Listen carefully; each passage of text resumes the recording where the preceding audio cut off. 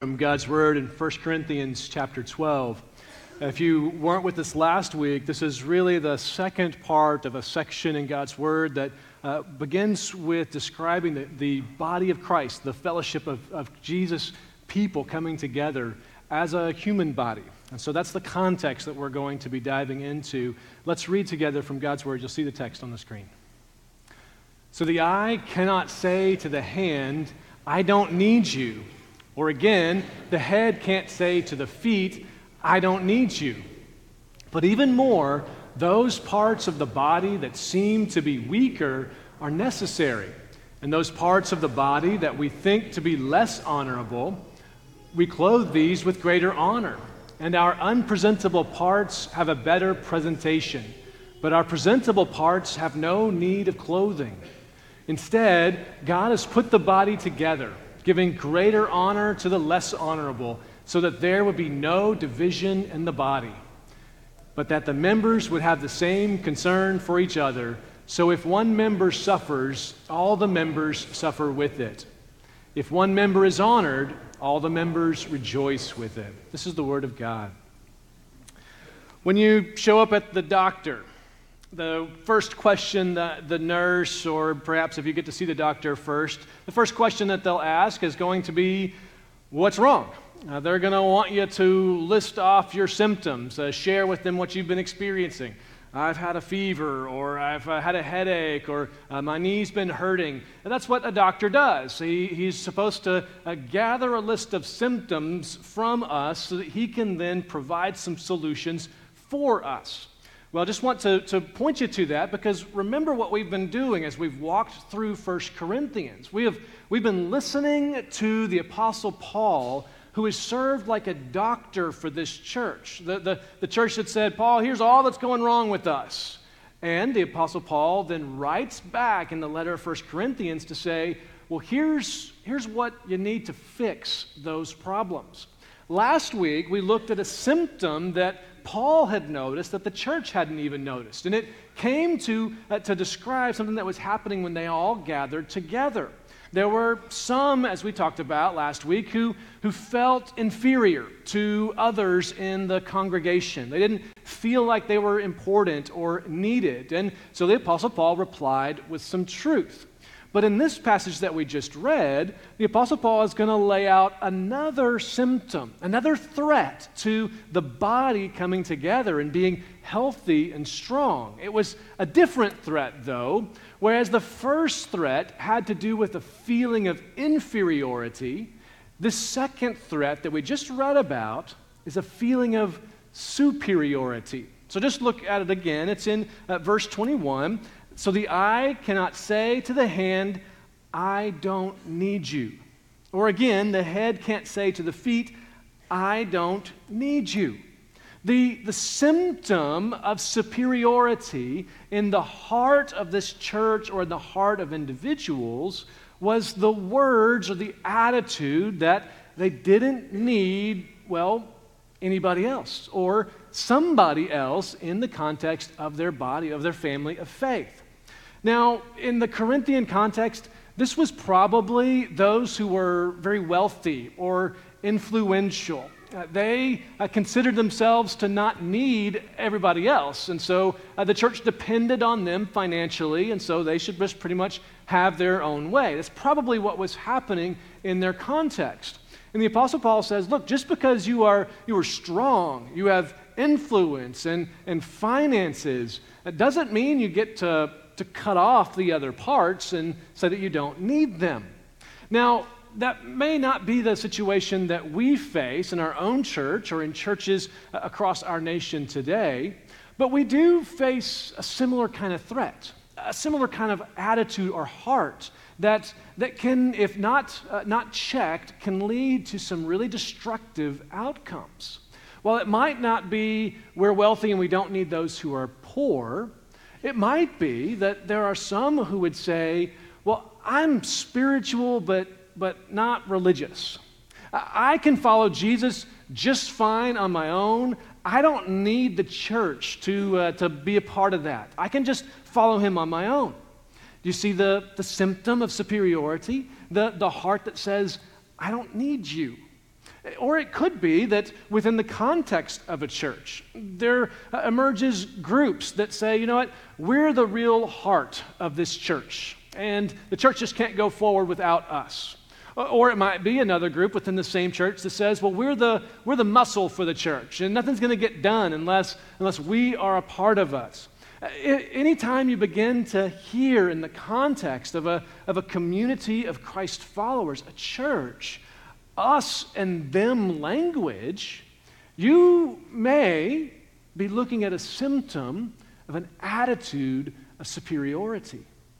And the Apostle Paul, in this next section that we're going to look at, is going to say that threat not only constitutes a threat to the community, to the family of faith, it's a threat to the gospel itself. And so he points them to the truth that is supposed to serve as an antidote to that disease of superiority in the hearts of these people. And it's the same antidote that we need as a community and as individuals to counteract the disease of superiority that might creep into our own hearts. So I want you to see how it is that Paul drives to a solution, an antidote here. Look at verse 22. He says this, "But even more, those parts of the body that seem to be weaker are necessary." You see, the truth that Paul points this church to, if they are to counteract the disease of superiority, the truth is that all are necessary. Now, I looked up the word necessary because I wanted to make sure I understood what it meant. In the Merriam-Webster dictionary, it lists this definition. It says, that which is necessary is that which is absolutely needed or required. The example for the word is that food is necessary for life. Can I get an amen? Hey, right? I mean, we know this instinctually. We know we got to eat, otherwise we're going to shrivel up and die. Well, what Paul's doing here is saying, hey, look, this community, those who follow Christ together, they need everybody in the community. See, that the temptation is for us to look at folks who are hard to get along with. Look at folks who are needy and sort of a drain on our energy and resources. Look at folks who just do things different than us and that we just have a hard time connecting with. And in our minds, if not in our hearts, we consider them to be, well, like a pinky. You know, a pinky is nice to have, but if you chop it off, it's going to hurt, but you can get along without it, right? Some of you who don't have pinkies are saying, well, speak for yourself. But I'm not getting personal here. Maybe it's like they're an ear. You know, it helps you to hear or whatever. And if you don't have the ear, you look a little silly. You look kind of funny. But you can kind of get along with that. You know, our temptation is to treat those people on the other side of our us-them divides as not necessary. But the truth that Paul points to is that they are necessary. He's describing those who are weaker as, well, not as little fingers or as ears, but as a liver, as the kidneys, as the lungs. Without the weaker, the body dies. It's not just the body is weakened. The body can't continue in the way that God has designed it without the weaker in it. Now, if you've been reading through 1 Corinthians and you hear Paul say the weaker parts are necessary in verse 22, your ears are supposed to start tingling because throughout his letter, the Apostle Paul has been talking about those who are weaker and stronger. If you're taking notes, I'm just going to throw some places for you to look at later on. Chapter 1, verses 18 through 31. Chapter 4, verses 9 through 13. Chapter 6, 4 and 5. Chapter 8, 7 and 10. Chapter 9, 19 through 23. Chapter 11, 14, and then right again here in chapter 12. Now, if you didn't get all that, just email me and I'll send it to you. Don't worry about trying to write it all down. The point is This kind of moment where the Apostle Paul says, hey, church, you're like a human body, and the weaker parts are necessary organs, not dispensable extremities. This should not be a new thought, because he's been developing it all along. And if you look back at chapter 1, you see that it's not just necessary for the community. It's necessary for the gospel that a church reflect this kind of love and care for those who are weak. Chapter 1, verse 22, he says this: "For the Jews ask for signs, and the Greeks seek wisdom. But we preach Christ crucified, a stumbling block to the Jews and foolishness to the Gentiles." And then skip down to verse 26. "Brothers, consider your calling. Not many are wise from a human perspective, not many powerful, not many of noble birth. Instead, God has chosen what is foolish in the world to shame the wise. God has chosen what is weak in the world to shame the strong."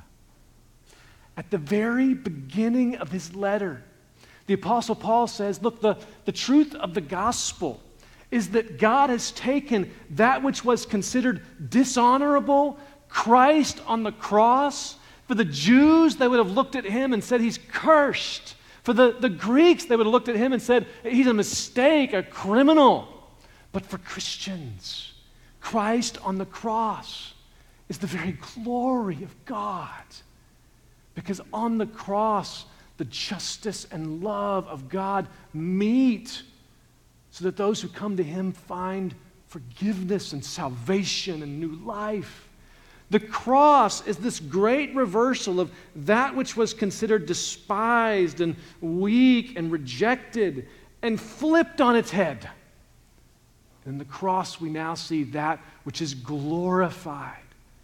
We see God himself on display. In the Christian community, the people who claim to preach Christ crucified, they too are supposed to be a depiction of a flip between those who are strong and weak and those who are honored and dishonored. The Christian community is supposed to be a flip of that, so that everyone in the community is cared for. And when they do, they present Christ crucified in his full power and reality, so that those who are watching on the outside come to realize that the cross of Christ is no mere trinket. It is no decoration to be placed on your wall or sold at the store. The cross of Christ is a reversal of a way of life, a reversal of what is considered most important, a reversal of who is valued first. And for the Christian, our relationships, especially with one another, are supposed to preach that message of honor for that which is dishonored, of care for that which is rejected, of mercy and love for that which, frankly, ought to be cut off and driven out. Our relationships are preaching a message. The question is that message consistent with the gospel? Let me try to kind of make this personal to help wrap your minds and hearts around this. A little bit ago, I was approached by a friend who is caring for his elderly mother, and she was suffering. She loved Jesus. She was ready to go home to be with Jesus, but she just wasn't, and the Lord was not taking her home. And my friend said to me, "Why is it that she's suffering like this? Why won't God just take her? She's done. There's nothing more that she can add to his kingdom here. Why won't he just take her home?" And I said, I don't know. The honest answer is, I don't know why. I don't know why anybody suffers. I don't understand or presume to be able to speak for God's wisdom in allowing suffering. But maybe that God is redeeming her suffering in that every time you choose to sacrifice for your mom, every time you love her and care for her at your own expense and with your own energy, and you enter into her suffering with her instead of just keeping her apart, maybe it is that God is redeeming every one of those moments, because every time you show love to your mom in those moments, you are putting the love of Christ on display for all to see. And so maybe it's not really about your mom. Maybe God is doing something bigger, and He's using her suffering. And in fact, He's allowing her suffering so that the love of Christ might be more fully displayed in this season of brokenness for us all. Now, if that's true, and I think it is, then how much more so is it that the church of God, His people, when we choose to show love and mercy to those who are different than us, when we choose to embrace those who come from different cultures or backgrounds or economic statuses, but when we choose to remain in relationship with those people who are really hard to tolerate in our Sunday school classes, don't point fingers, that's just rude. When we choose to do it, we're putting Jesus on display. And we're allowing His life to be real right here and right now, so that the cross of Christ cannot be diminished or rejected by those who look at us, because they see its reality in our love for one another. That's what Paul, I think, was driving to when he said that the weaker ones are necessary. Those who require the most care, the most support, the most protection, they're necessary for the body, so that the body might fully display the love of Jesus Christ.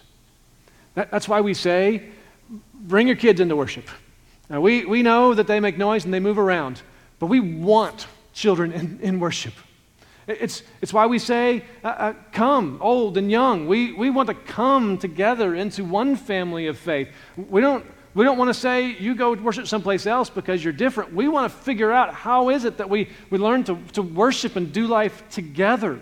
It's why we say, we're going to stay downtown. We're going to stay in this context, even though it means we rub shoulders with people who are very different from us and who have great needs, very different than what we're used to experiencing. We choose to stay here, because in so doing, we are able to demonstrate God's love in ways that we could never if we cut ourselves off from those in need, or if we said, you go someplace else because you don't fit who we are.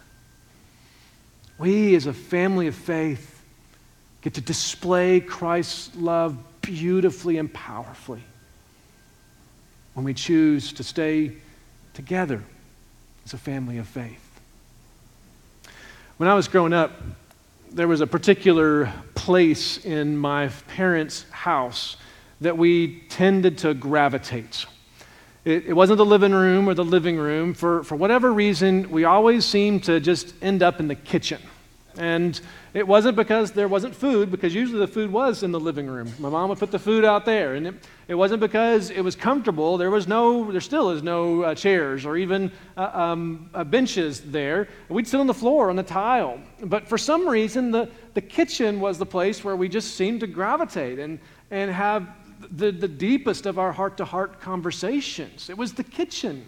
And I've wondered about, well, why was it that was the place? Why was it that we were able to connect with one another there in ways that we didn't really seem to in other places? And I think that the reason why was because in the kitchen, it was small enough that we could see each other. We could interact with one another easily. And And even today, when we come back with all of the kids and the grandkids all together, it's not too large that all the kids are running around and playing. They've got to go other places. So we have some space where they're safe, but they're not creating a distraction.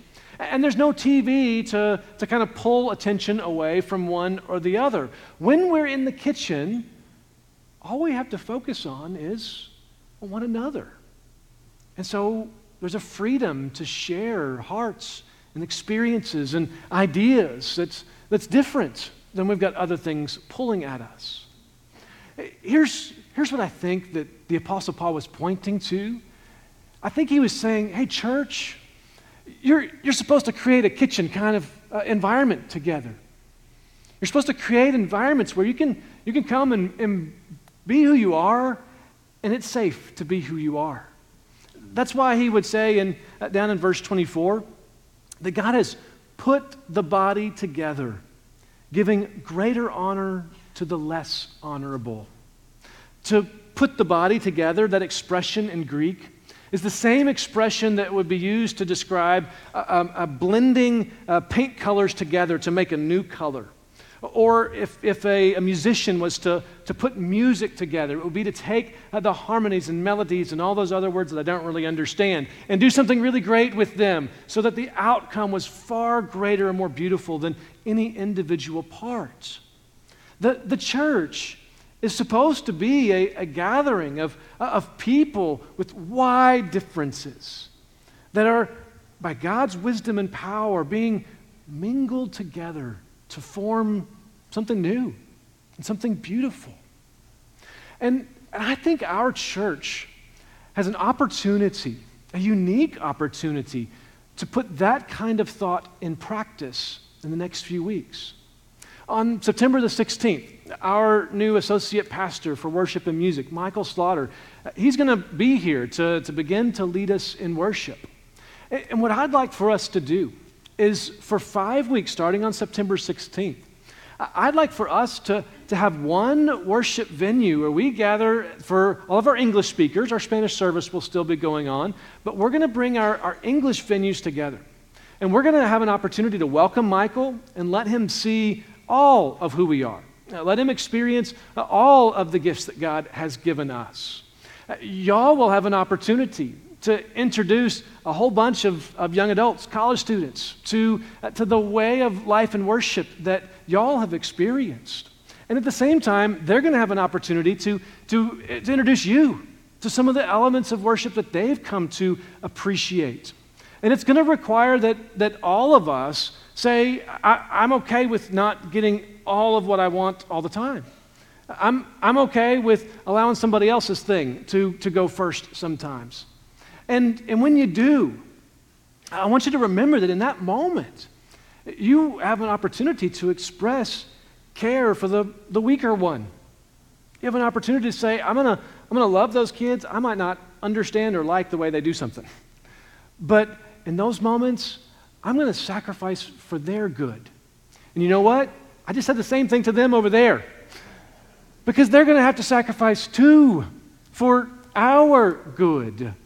Because frankly, we need one another. God has called us together to be His church here. And my hope is, as we get to experience this for a few weeks, as we kick off a new season with Michael, that we learn some things together about how it is that we can craft our gathering so that it is a kitchen kind of gathering for our church going forward. So that we have an opportunity to put on display the love of Jesus. You see, what Paul pointed this church to, and I think God is calling our church to, is that the best way to build a church is not on one style or another, or on one set of gifts or another, but rather on the greatest gift that God has given. It is the gift of His love in Jesus Christ. That's what he ends this section talking about. Verse 31 says, "But desire the greater gifts, and I will show you an even better way. Do you know what that better way is? Well, 1 Corinthians 13 is famous for its depiction of the nature and power of love. And it ends with Paul saying, church, these three things remain: faith, hope, and love. But the greatest of these is love. That's how you build a church. That's how we together are a church right here in this city. So for every corner of this region and around the world, people would know the love of Christ through us as we build a church God's way. Let's pray.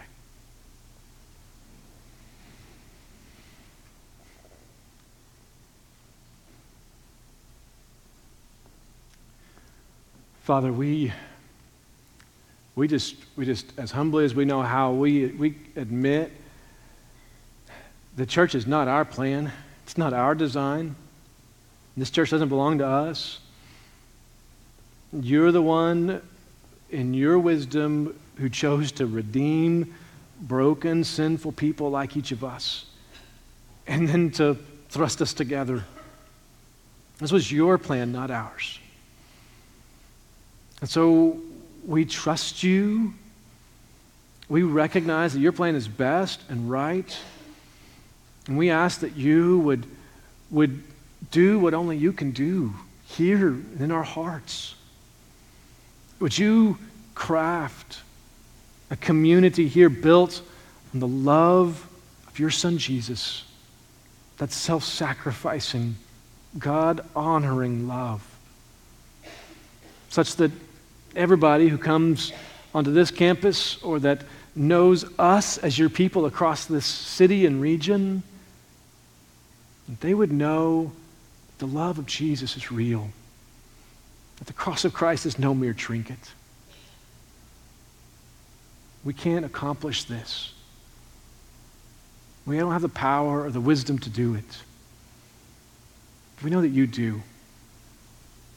So, Father, build your church here and use us as your people.